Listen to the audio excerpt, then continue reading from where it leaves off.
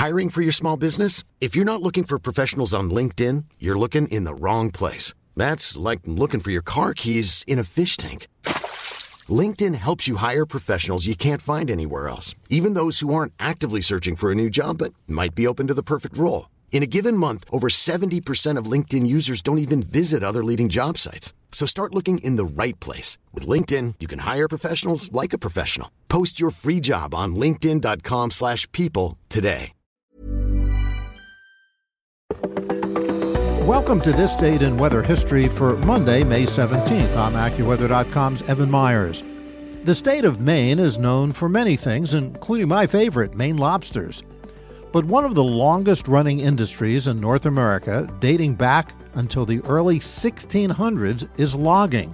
The British Royal Navy quickly claimed the best stands of light and strong eastern pine for masts, spars, and planking for their fast and maneuverable ships. England's competitors, the French, the Dutch, and the Spanish, were left to build from the heavier Baltic fir. It was Revolutionary War debt which boosted the first large-scale harvests. To raise money, Massachusetts sold land to the District of Maine. Logging operations grew in proportion to the national demand for lumber products, which also grew in proportion to the expansion of the nation itself over the 19th and well into the 20th centuries. The industry became extensive and complex, employing surveyors to identify likely stands of trees, lumbermen to cut timber, teamsters and their draft animals to haul logs, scalers to measure the timber's worth, and river drivers to float logs to the mills. Most trees were felled in the late fall and winter and then floated downstream on Maine's rivers to ports at the coast.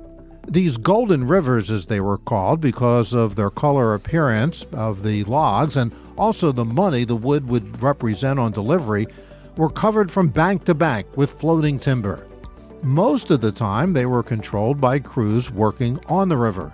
But as they floated downstream in the spring, they would sometimes get loose and out of control.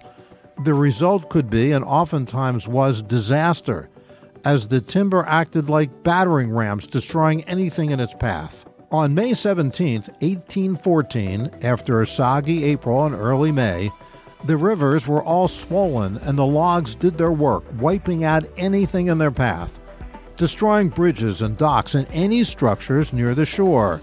It would take years to recover. And that's what happened on May 17th. Be sure to tune in tomorrow for a brand new episode and find out what happened on this date in weather history.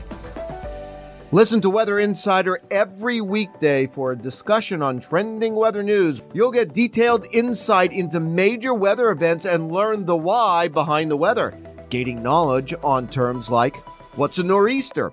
Just subscribe to Weather Insider on your favorite podcast platforms today.